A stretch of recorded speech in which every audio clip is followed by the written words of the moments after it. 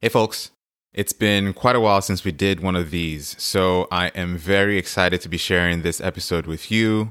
For those of you who are new to the podcast and the online learning platform, my name is Stephen Obisanya and I'm a documentary photographer.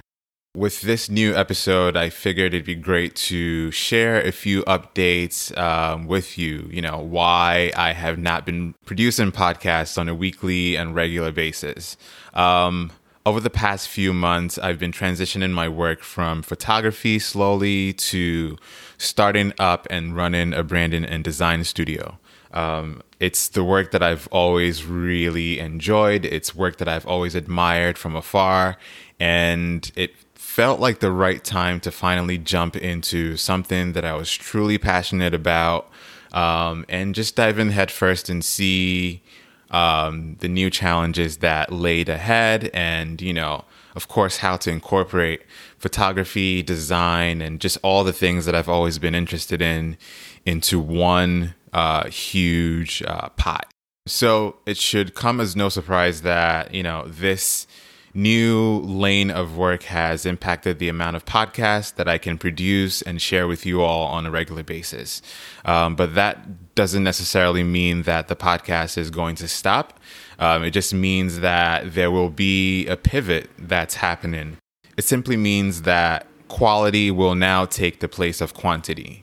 So instead of releasing new podcasts every single week, I think it's going to be quality and impactful podcasts filled with insightful lessons released when the time feels right to do so. Also, it means you should subscribe to the newsletter and, follow along with Artisans in Trade on Instagram so that you can get notified when new episodes are published.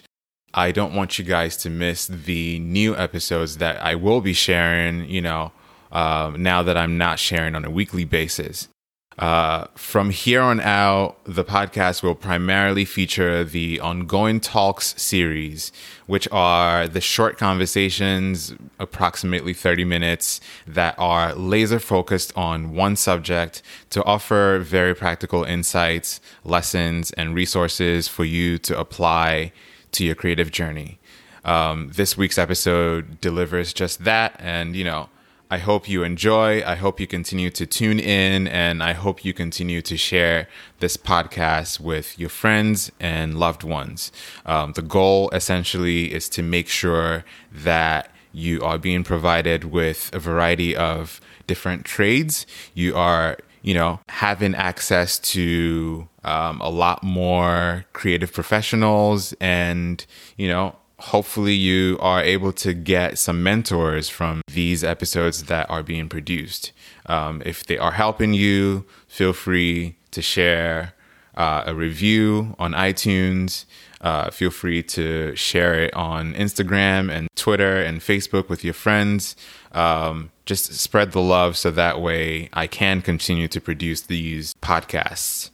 Without further ado, I will share some information about this week's podcast guest, and I hope you enjoy.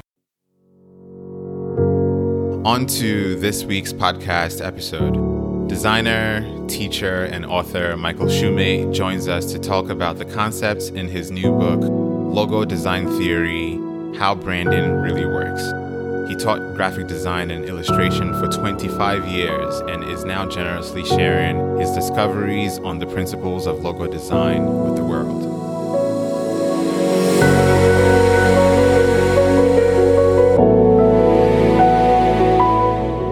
So, if you don't mind, would you please just introduce yourself? Tell me about your background, the work you do, and how you've come to where you are now.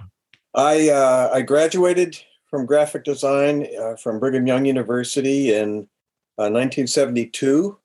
I'm one of the few people who actually stayed in the field they studied. Back then, it was only about 25%. Now it's supposed to be quite a bit less than that of people actually staying in the field that they study. I loved graphic design and illustration right from the beginning. I went to work in Prince Edward Island. We moved up there in 1973.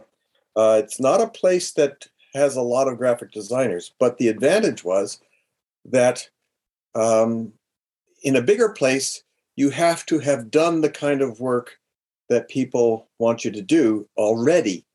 And it's one of those chicken and egg things. You never get a chance to do it unless you've already done it. Yeah.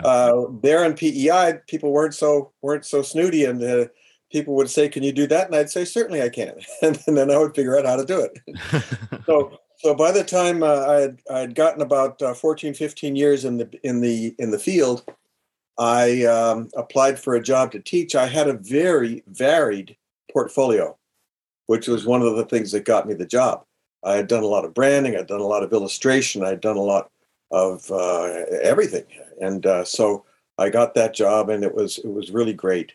Where I really learned graphic design was teaching, because when you have to explain something and you have to give concrete criteria for the grades you're going to award, you know, I had teachers that graded according to what they liked. And I hated that. I hated that. I thought that was so bogus. Personal taste is no criteria for grades. Yeah. And I always made a commitment that I would teach according to concrete principles. And of course, they'd have to be principles that I had already taught my students in order to hold them accountable. So I had to figure out those principles as I went along. One of my first weeks teaching, it was teaching branding design, and I had told the students to go home and do 24 different concepts. They each had a different fictitious client. And this one student, I went around then the next week, talked to each student privately and said, show me your concepts and which one do you think you're going to run with? And the student showed me his concepts, and he showed me the one he wanted to run with. And I said, that's not going to work. And he very naturally said, why? And I couldn't articulate why. I just couldn't. I knew he was breaking some principle. Yeah. But I couldn't articulate it. And I knew two things. I knew, one, that my answer, I said, I don't know, but it's just, I know it's not going to work. I knew that answer was totally inadequate. It's like your father saying, because I told you so. Right. Doesn't wash. And the second thing was, I knew there was a principle, and I had to figure out what it was, and so that I could teach it, so that then I could, hold the students accountable. And so for that whole 25 years I taught, I held my nose to the grindstone to really figure out what are the principles that don't change. Fads come, fads go, but there are things that just don't change, and in every kind of art, and certainly in graphic design and branding design in particular. So that's what I strive to do the whole time. And over that time, I would teach, and every time I'm grading was the big evaluation for me, figuring out why is this not working, or why is this working, and so that I could actually point it out to my students that look, if you do this, it will always hurt your identity. It will always hurt a brand. And so I came up in the end with 7 deadly sins of logo design. These are things, if you do them, that brand is not going to work in some way or other. That in a way that a brand should work, it won't, if you do any of these 7 things. But there are so many other wonderful things you can do with branding that those 7 are just, why would you begrudge somebody saying, if you go through that door, it's going to kill you? That's a good thing to know. Right. I don't want, sudden death is a good thing to avoid. And you just don't want that. So that's what I've always tried to do. And all during the time I was teaching, I also wanted to adopt a book. So that was already explain these principles, but there was no such book. And there were books that had lots of logos. There were books that showed the progress of developing some logos. And some of them I thought, that's a bad logo in the end. Why have that even in your book? So anyway, it's because I had figured out enough things to know that was not going to work. And I was right. Those companies invariably changed those logos, got rid of them because they didn't work. I think that's remarkable, because you're responsible for teaching groups of students over the years you've taught. And, instead of giving into the very, I guess, the easy thing to do, which is to grade things based on the things that, based on how you were taught, and based on the things you like, you went several steps further than that. So like your teaching career was basically the foundations for this logo design theory book. Yes. The concepts were developed over those years of teaching. Yeah. That's wonderful. How would you define, I mean, we'll talk about logo design principles in depth, but how do you define brand identity design or brand identity design or corporate identity design? What is this thing that, so many people practice today and so many corporate brands use as their mark? Right. Well, we of course use the same word for branding when we talk about logos as cowboys use when they brand cows. And we think that it started maybe with the Wild West in North America, but it was 3,000 years ago in Egypt. They branded cows. And the brands then were not that different from the brands that the Wild West used. They were simple, they were easy to recognize, and they basically said, that's my cow. And that's the purpose of branding. That really is. That's my cow, and don't confuse it with anybody else's cow. And you want to be able to see it when the cow is wet or when it's, low light situation. You just want to be able to quickly identify that's my cow. And that's what a brand is all about. And anything that gets in the way of that, if it can't be seen clearly on a sign, if it can't be seen, if it has to spend extra money to reproduce it, if it when it gets small, if things mush together, if it doesn't stand out because it has no mass, all of those kinds of things, those are, again, what led me to figure out the deadly sins of logo design, because if you have that in a brand, it's not going to work. And people are going to figure it out sooner or later, and they're going to replace it. So the end of the last section of my book, in the end of that, I go through all of the 7 deadly sins, and I show in that section several hundred logos where companies have gotten rid of the old logo because it committed one of the deadly sins, whether they knew it or not. They saw the effects. They saw that it didn't work, and they have replaced it with something that didn't break the deadly sin in that regard. So I go through each of those 7 deadly sins that way to kind of say, this is what the whole design industry is doing. They may be feeling their way along. It would be a lot easier if they didn't have to kind of do hit and miss, trial and error, if they knew these principles up front and avoided them in the first place. Their clients would be so much happier, because there have been brands that have lasted 20, 30, 40, 50 and more years. Yeah. And because they didn't violate any of those principles. And therefore they worked and still work for their clients.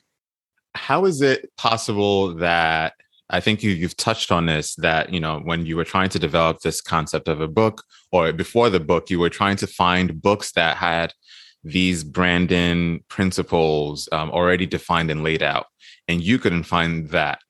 How is it possible that design studios, huge design firms are taking on multi-million-dollar companies and, deciding to work on their brand identity for them, but failing to meet sort of like the standards or the principles of design? How is that possible? Well, part of it is this notion of what art is all about. We've gotten kind of in Western art, we've gotten to this notion that it has to be different in order to be good. If it's not different, it's not good. And to some extent, certainly you want it to not look like somebody else's brand, but to what degree of different? Does it have to be a whole different kind of thing? And people are falling over themselves to try to get this unique difference, as if that was the most important thing, when to actually work is the most important thing, and not lose sight of that fact. The other thing is that since I started in graphic design back in the Stone Age, when we did everything in stone, we have gone to the computer age, where we do everything on little silicon chips, But now we used to do everything by hand when I started in graphic design, and now we do everything on the computer. And so, but the graphic design programs have remained 3 and 4 years typically. So something has had to go. So whereas they might have touched on certain principles in bygone times, those they just don't have room for those.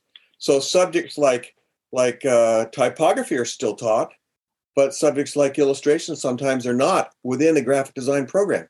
And yet graphic designers are the ones that have to answer for and hire illustrators and decide if the work is good enough or not, yet they have no training in it, for instance, So it's just an example of how it's just the nature of the beast, because there used to be whole professions in that were addendum to graphic design. There used to be stat makers. There used to be photo engravers that were adjunct to the printing process to make color separations. Now color separations are automatic. They just are there when you press print. It's done. So there are a whole bunch of things like that. Typesetters. Nobody goes and sets type. Well, some people do, but I mean, generally speaking, the designer becomes the typesetter. So all of those things have also come on the plate of the graphic designer. So there's a whole lot more to learn than there ever was when I started, and a whole lot more to be responsible for. So it's a natural function of the progress has been a double-edged sword. Some things have just had to go by the wayside, and one of those things is thinking about principles. Yeah, that's quite sad. I think it's something I guess you see across a lot of the practices, a lot of the crafts that we take on today. I think some of that hands-on artisanal parts of the things we do today are missing. I'm a photographer. I initially wanted to learn the process of shooting on film and developing your own film and printing. But, I signed up for my first photography class, and they were like, oh no, we phased out our film photography, class. So from that point on, I didn't learn how to develop film or print my own, film. I still shoot film, but some of these things are lost when, a lot of institutions, cut out that critical aspect of the practice. So I kind of identify with what you're talking about here. Some of these logo design principles, and the 7 deadly sins. I'm not sure which one you would want to touch on first. But I think it'd be great to kind of maybe even just in bullet form talk about what the 7 deadly sins are and what the logo design principles are, so we can jump into sort of seeing the principles in practice when we actually talk about specific examples of logos or brand identity that works, and brand identities that don't quite work or stand the test of time. So which one would you want to jump into first? Well, I have coined an acronym for the 7 deadly sins with a 7-letter word, and the word is blowout. So we all know if you're driving in a car and you have a blowout, that's a very bad situation. I love that. And we only need one hole to make a blowout. It doesn't take 7 or 10 or 2 dozen. Just one is enough. And that's the way it is with logo design. If you commit any one of the 7 deadly sins, there's going to be a blowout. There have been some examples, famous examples actually, that have committed more than one of the 7 deadly sins. And of course it's not going to work. One was enough to make it not work. And they did like the AT&T logo that they had, the globe with the intersecting lines. That had 3 of the 7 deadly sins in it, and they had to abandon it after 10 years. They abandoned it, which was a massive expenditure, for a company as big as Xerox, with all of their branches and their signage and their vehicles, and not to mention their actual products, and not just the machines themselves, but all of the paper and the toner cartridges and all those things. When you have to change anything like that, the expenditure is just phenomenal. So it's not just an aesthetic nicety. It's an economic imperative to get it right the first time. And it's really unfortunate when some of these big companies pay big bucks and get a logo that doesn't work. So AT&T was an example. They had a very nice logo that had been designed by Landor Associates, and then they had a very nice signature that had been designed by Chermaff and Geismar in New York, and that identity could have lasted them forever, and that they decided they wanted something new. And so they got this, they hired Interbrand, which is a big branding firm in New York City. They got this globe with intersecting, 3 sets of intersecting black lines in a red globe, and it's 3-dimensionalized. So it's got shading, it's got a highlight, it's got a deep shadow, and it's got a dark part on the bottom. And it didn't work. And now Xerox, we of course think of them as photocopiers. But now they have kind of graduated. They like to think of themselves as a reproduction company, because now they have these huge machines where you take your USB drive, you plug it in one end, and out the other end comes a finished magazine, book, or whatever it is you're after. And it's not only printed, but it's folded and bound, and it's a done deal. So that's the bulk of their revenue now, are those kinds of big machines, which are reproduction machines. So how ironic for them to have a logo that is difficult to reproduce when they're in the reproduction business. So even things like their own photocopy paper comes in a carton. Now cartons, because of their uneven cardboard corrugated nature, they have to be printed what's called flexography, which is just a glorified rubber stamp on a drum, but that's how cardboard boxes are printed. And that kind of printing has a weakness in that, because the print head, or the actual plate, is rubber, it will flex, and little thin lines like the intersecting lines on the blue globe, they will distort and not keep their shape, and it can just be pretty nasty. So on the boxes, the logo looked terrible. It didn't reproduce well. Who designed the logo that was not reproducible? Interbrand, right? Okay. Interbrand, yeah. And then when you open the carton, you take out the paper, and each ream of paper is wrapped with a wrapper, and the wrapper appeared to be printed in letterpress, which of course is now steel or iron, a plate, which is going to hold up to the millions of printings that it has to do. But they also still tried to do it in 2 colors, which meant registration was out of whack. So on their thing, the logo was probably smaller than a ½ inch, and the black lines would be out of register with the red body of the logo, which is one of the deadly sins. Keep your logo one color, was one of the deadly sins, because you run into those problems of registration. It's a natural problem of printing. It's going to happen. And so on these packages, the black part of the logo will be out of register with the red part of the logo. And again, looked poor. And so that was on their own wrappers, They couldn't even have it.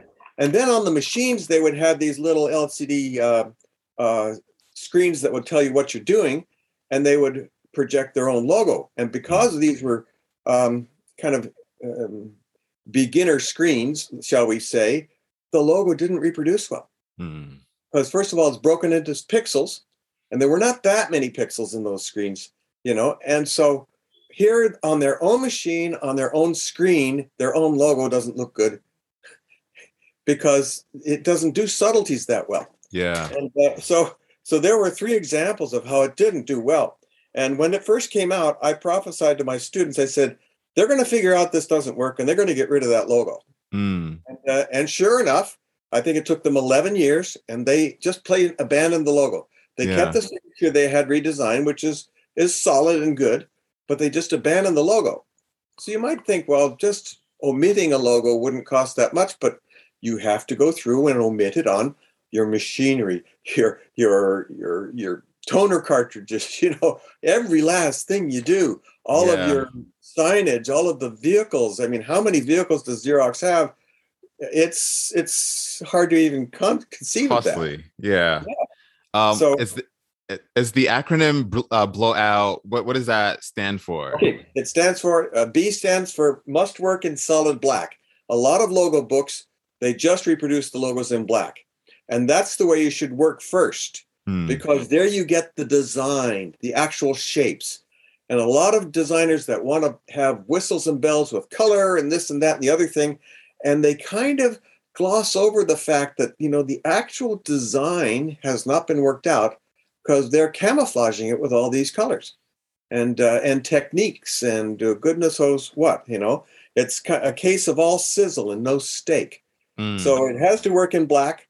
L is that it would lack mass. So some logos just plain don't have enough mass. They need a certain amount of mass to show up when it's small or when it's seen at a distance. When seen in a group, something without mass is going to look recessive compared to something that has some mass. And I'm not talking about being a solid thing, but just have some mass to it. And O would be obscure contrast. If you don't have good contrast, either from the logo to its background or within a logo, especially if you're trying to do multiple colors and it doesn't have good contrast, it's not going to work. The W is wayward parts, meaning parts that just don't fit, like they aesthetically or in some other way, they don't belong with the rest of the whole. And that's another one. Another O is overlapped elements. That used to be big back in the 1800s. So they'd have, overlapped elements in their identities that were made in engravings and so on. But it always cuts down on clarity. If you have your letters overlapped with an image or image overlapping an element, they just get in each other's way. And it always works out to be not a good idea. Unrefined shapes, if you actually have drawn the thing and you haven't drawn it well, one of the probably best known one was the old Intel logo that used to have the INT and then the lowercase e was just dropped down. And the way it intersected and kind of connected, it was really kind of clumsily put together. And so it would be an example of what I would call unrefined elements. And then, of course, the last thing, T, would be for tiny shapes and thin lines, which relates a little bit to mass, but even identities that do have a lot of mass, if they, for instance, have very thin gaps between heavy sections, those will have a tendency to fill in. And they just won't work. So those are the seven deadly sins. And there have been designers over the years who have kind of naturally gravitated to better logos. We had Paul Rand, who in the 50s and 60s of the last century designed logos like the IBM logo. He designed that clear back in the 1967, I believe. Yeah. And then he refined it a little bit. He made the monogram IBM out of 13 horizontal lines. And he found that when it was really small, those gaps were too small. They started to fill in and get mushy, especially once we started putting things on TV, which of course then has to go through a grid of pixels. I was just about to ask you why the IBM logo works in its more what's the word I'm looking for? And it's more without the lines in it. Why does it work in that form? And then I didn't know the story behind why the lines went from 13 lines to 8 lines. Right. But why does it work in its simplicity? Like what principles is it adhering to? That is one of the principles. Simplicity is one of the principles. You really want to get it simple. People think, and it's a natural tendency. You get into a creative project, you look at something and you sense that it's not working. You naturally ask yourself, what do I need to add? And most of the time in branding, the question you need to ask is, what do I need to get rid of? How can I get this more refined, more simple, more elegant, more just plain, aesthetic that way? And that's what Paul Rand actually did. He designed his first logo in 1967, and then he redesigned it in 1972, just 5 years later, and made it out of only 8 lines. So that meant that each line and the gaps were the same size. Now they were solid enough, still gave the IBM, you could see the letters just fine, Yeah. But now it was solid enough and bulletproof enough that it didn't matter if it went small, it was going to hold up. So he kind of figured out one of the deadly sins in his own in one of his own logos and fixed it for them. And now they've been using that since 1972. Next year will make 50 years. Wow. That logo's been going on, and it still looks good. It still looks modern and fresh, and everything's fine with it. So Yeah. so that's a great example of a good logo.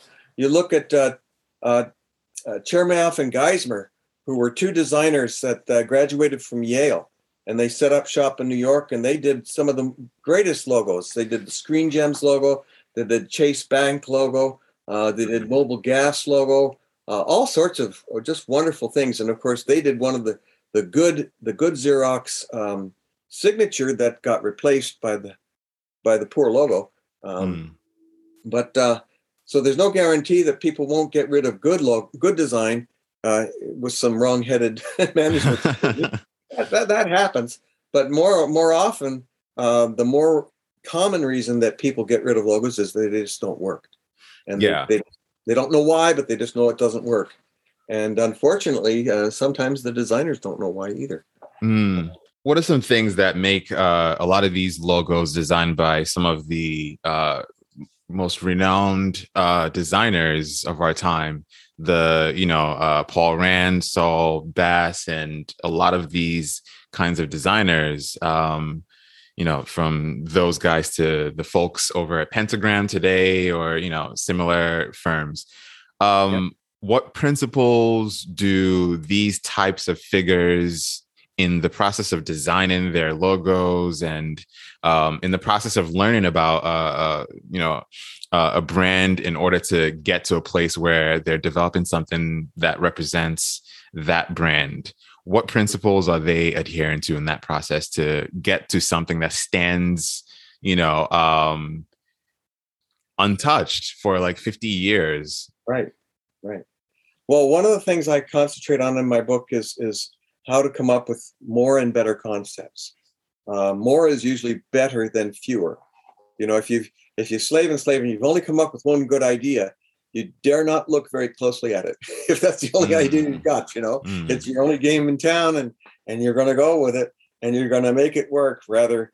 But if you can come up with a lot of different ideas. So one of the things I also figured out was that there are only 4 different kinds of concepts. One kind of concept is corporate activity, what the company does. How can you show that graphically? Another one is corporate ideals. What sort of ideals would this company like to have associated with it? Speed, strength, superiority, leadership, all sorts of ideals that could be there. It could be softness, could be friendliness, it could be, any number of things. Yeah. The third kind is the actual corporate name. Now, this doesn't work for as many companies, but Wendy's Hamburgers, you heard it here first. They don't make their burgers from ground up little girls, That's not what it's about. Right. It's just the name of the company, which was Dave Thomas's daughter, Wendy. He just named the company after her. And so that's the name of the company. So the identity is Wendy, and that they did a major facelift of that a few years back, which was really good. And but it's still it's personifying this Wendy, who may or may not be a real person or shown in a realistic way, but it shows. And so that works. Greyhound bus, you've got all sorts of different companies like that. And then the last one is a graphic approach, which can also work.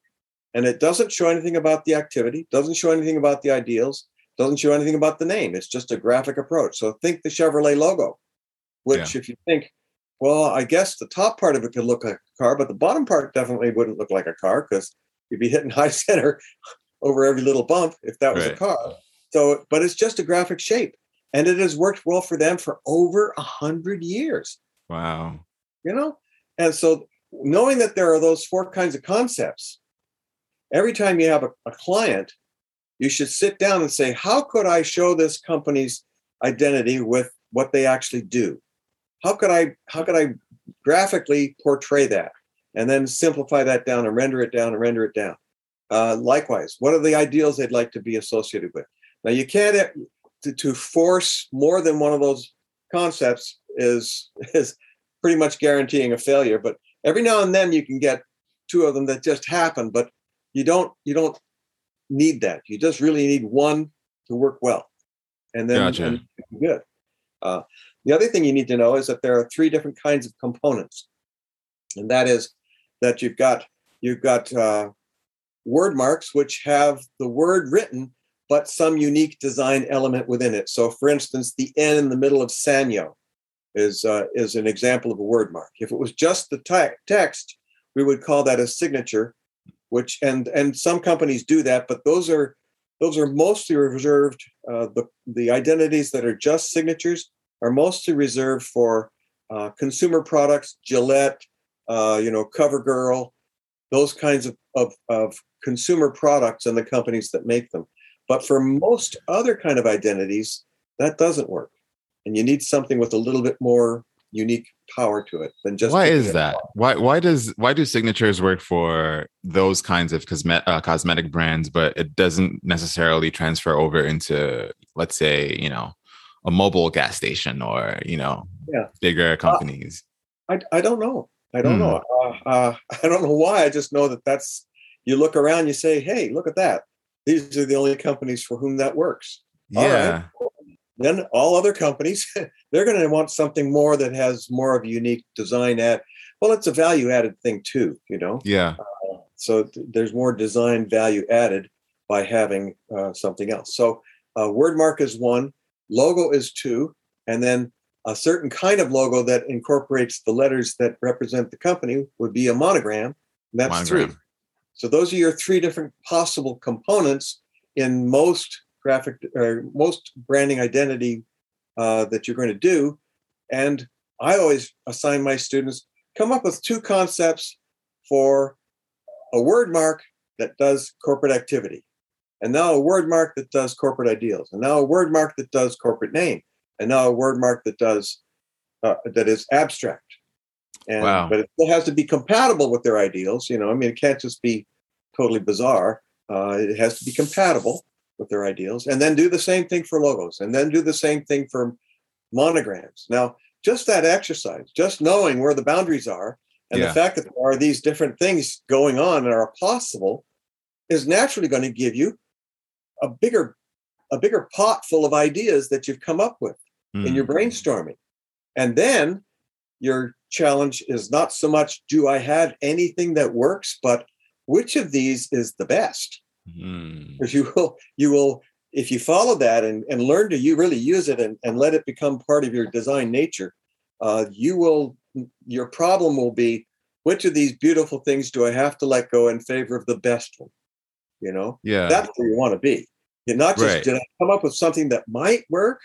That's not where you want to be. You want to be on the other end of it, where you are an embarrassment of riches, so to speak. You have so many good concepts, and I never let a good concept throw away. I keep those, because sometimes I might find when I'm dealing with a client, I will remember I have already designed their logo. Interesting. Over this long a period and this long a career, Yeah. I've had that happen where I know what'll go on there. But it comes from having done this process so many times. Yeah. There was something I saw on your website. I completely forget the hospital name now, but it was a hospital that you done, I think, 4 different types of logos for, but for like different branches of their units. And it was just really interesting to see how one logo, there was like a core form identity. Yeah. And that identity continued to be evolved into according to the different units of the hospital. And it was just so interesting that the core or the framework stayed the same, but the interpretation according to the different units for children's unit or whatever continued to change. And I thought that was so brilliant. Is this process of designing what you use for your work and what you've seen, in the students that you've taught over the years, is that the process that you go through, which is like, finding 2 different examples of word marks that work for the corporate identity or the corporate, activity. What is it? activity. Yeah. Like, is that the process you go through, or do you just kind of like freestyle what, Well, brainstorm? having done this and taught this and practiced it for so many years now, I will say that I don't need to do that process. Mm. Um, uh, I have now honed the ability to kind of cut to the quick a lot faster without having to go through that. But the process works. I mean, it Yeah. absolutely works. And this is what I really recommend to students because, like I said, if you've only got one idea, you don't dare look too closely at it. You just gotta go with the flow and kind of ignore its flaws. Whereas if you've got a lot, it Yeah. will work. And having, I mean, my book has close to 2,000 logo examples in it, right? Mm. And they all show whatever we're talking about at the particular moment. But I have internalized the principles to an extent that yeah, I can now put aside that part of the process because it's so part of me Yeah. that I can get to a solution. I have a client who has a wonderful prefabricated ultra energy efficient building system that he uses, where they can go on a site, and if you've got the foundation and the floor put on, they can put a house up in one day Mm. with 4 men, you know, Wow. and they can heat the whole thing for about $250 a year. Wow. And that's here in Canada, right? So Yeah. that's remarkable stuff. And I was able to come up with the logo for him because I could right away see it was a question of putting the stuff in each wall that was going to allow the lack of energy to come out. So there were a set of two different arrows in and arrows out. Mm. And so by putting that in a circle and having he initially was going to have 6 different aspects to his he had walls and windows and so on. And Yeah. so I just took the 6 as his cardinal number and repeated those arrows in and arrows out 6 times and came up with the logo that was that. Brilliant. And it worked, and he loved it, and it, he's going to go with it, and so it's. But again, that's because I have trained myself to kind of see what they want, and by using that process that I explain in the book. Yeah. So it's just like if we could use another metaphor, a musician who never does scales will never be able to just do a solo riff improvisation Yeah. because you never really mastered those scales. You just got those have to just be part of you. Yeah. You don't think about them, So you have to put in the discipline to have that kind of familiarity with the media and the art form so that you can do that. I've got that now, but I'm still not above going through the process if I'm stuck. If I have a client, and there are times when I have clients and I think, what am I going to do for this person? And Yeah. and I'll go back to the process, and it works. But other times, like I say, I'll just know right off the bat. Yeah, Yeah. I know what to do. I think it's great to have parameters, because I think, for me, as someone who's new and very fascinated by brand identity and, design in general, I just always imagined, these people just have the capacity to think creatively about, logos and marks, and just like finding ideas. Of course, you have to talk to a client to find out what really makes their brand, and, what makes it unique. And then you infuse that into your design process. But I just always imagined people just had this creativity that it just takes special people to have. And, I think this process makes it kind of like universal, where if you follow these steps, and you're, you're not sticking to the one quote unquote good design that you came up with, then, you're likely to stumble upon something that is worthy of, a brand that approaches you for a good logo. Yeah, I'm looking forward to trying this, actually. And this is something that they probably don't teach in school in the process of No, designing logos. that's true. I think that my YouTube channel is getting like, I think out of all the views, I think I might have had two that you know, weren't thumbs up, because people are seeing this works. And Yeah. I use an example of what happened in the pre-Renaissance times, when artists try to show buildings or cities, and the perspective was just plain wonky. They knew I've that seen that. lines kind of did something when they went into a distance, but they didn't understand the principle that it worked on. Yeah. And it was a man named Filippo Brunelleschi, who was a sculptor and an architect and so on, who figured out the principles of linear perspective.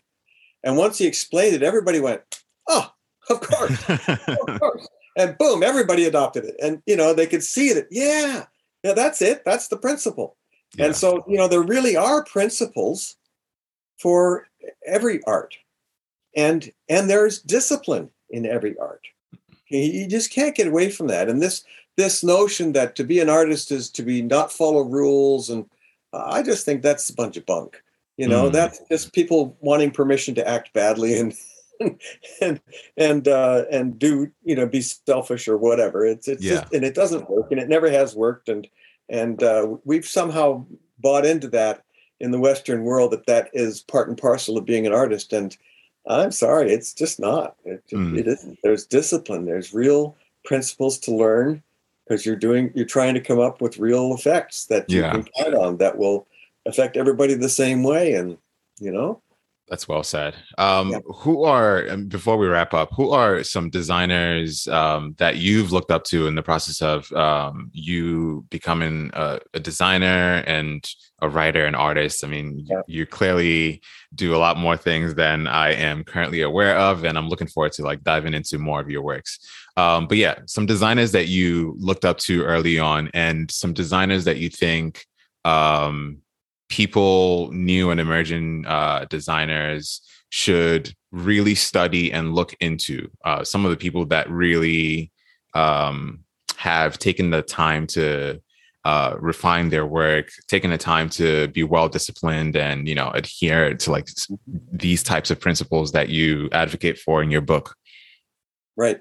Well, certainly the ones that I talk about in the chapter on great designers of the last century, Saul Bass, Paul Rand, they certainly stood out in their whole generation. Nobody else of that generation has identities that are still in use, and they do. They do, because they hit on some of those principles. Now, they didn't know what they had, and they also designed logos that were dogs that didn't work, but they did some great ones.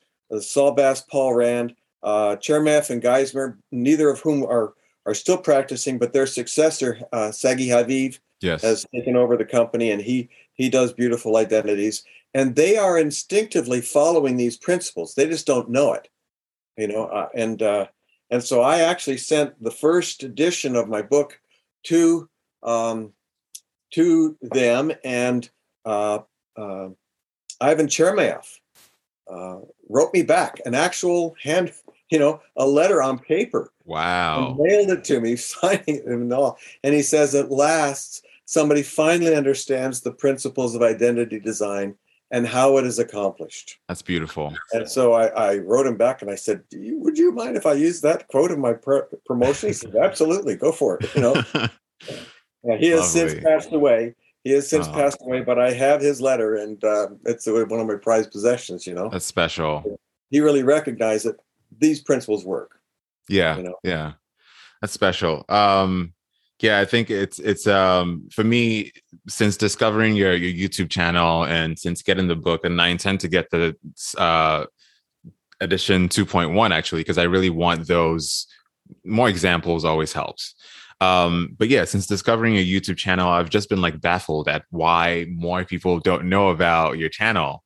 And I imagine I only started it a few months ago. So yeah, that's what I was about to say. I imagine it's only because you've just started. I'm not sure if you're familiar with The Futur, this education platform online.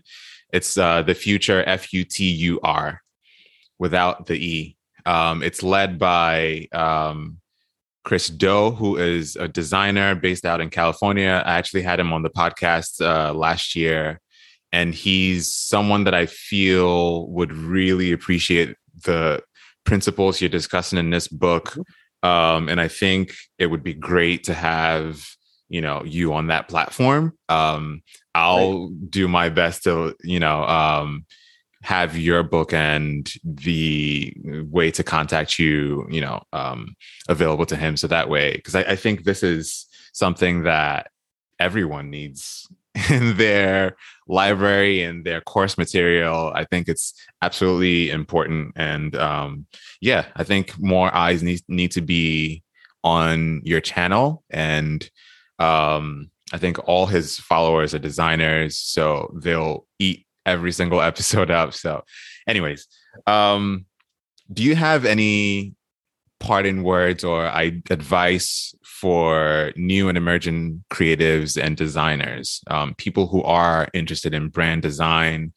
A lot of people that I've followed through this Chris Do guy have been into brand strategy and a lot of these types of, works in this field.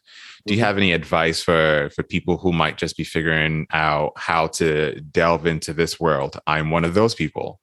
Well, like I said, I'm giving away all the stuff that's in the book on the YouTube channel. I'm not interested in getting rich from it. I'm just interested in getting it out to the world of graphic design, and I'll do whatever I can before I die to get it all out there so that people understand it, because they are true principles. They just are. I mean, just like with the principle of linear perspective, nobody's figured out that there's a problem with it in all the 500 years since he did it.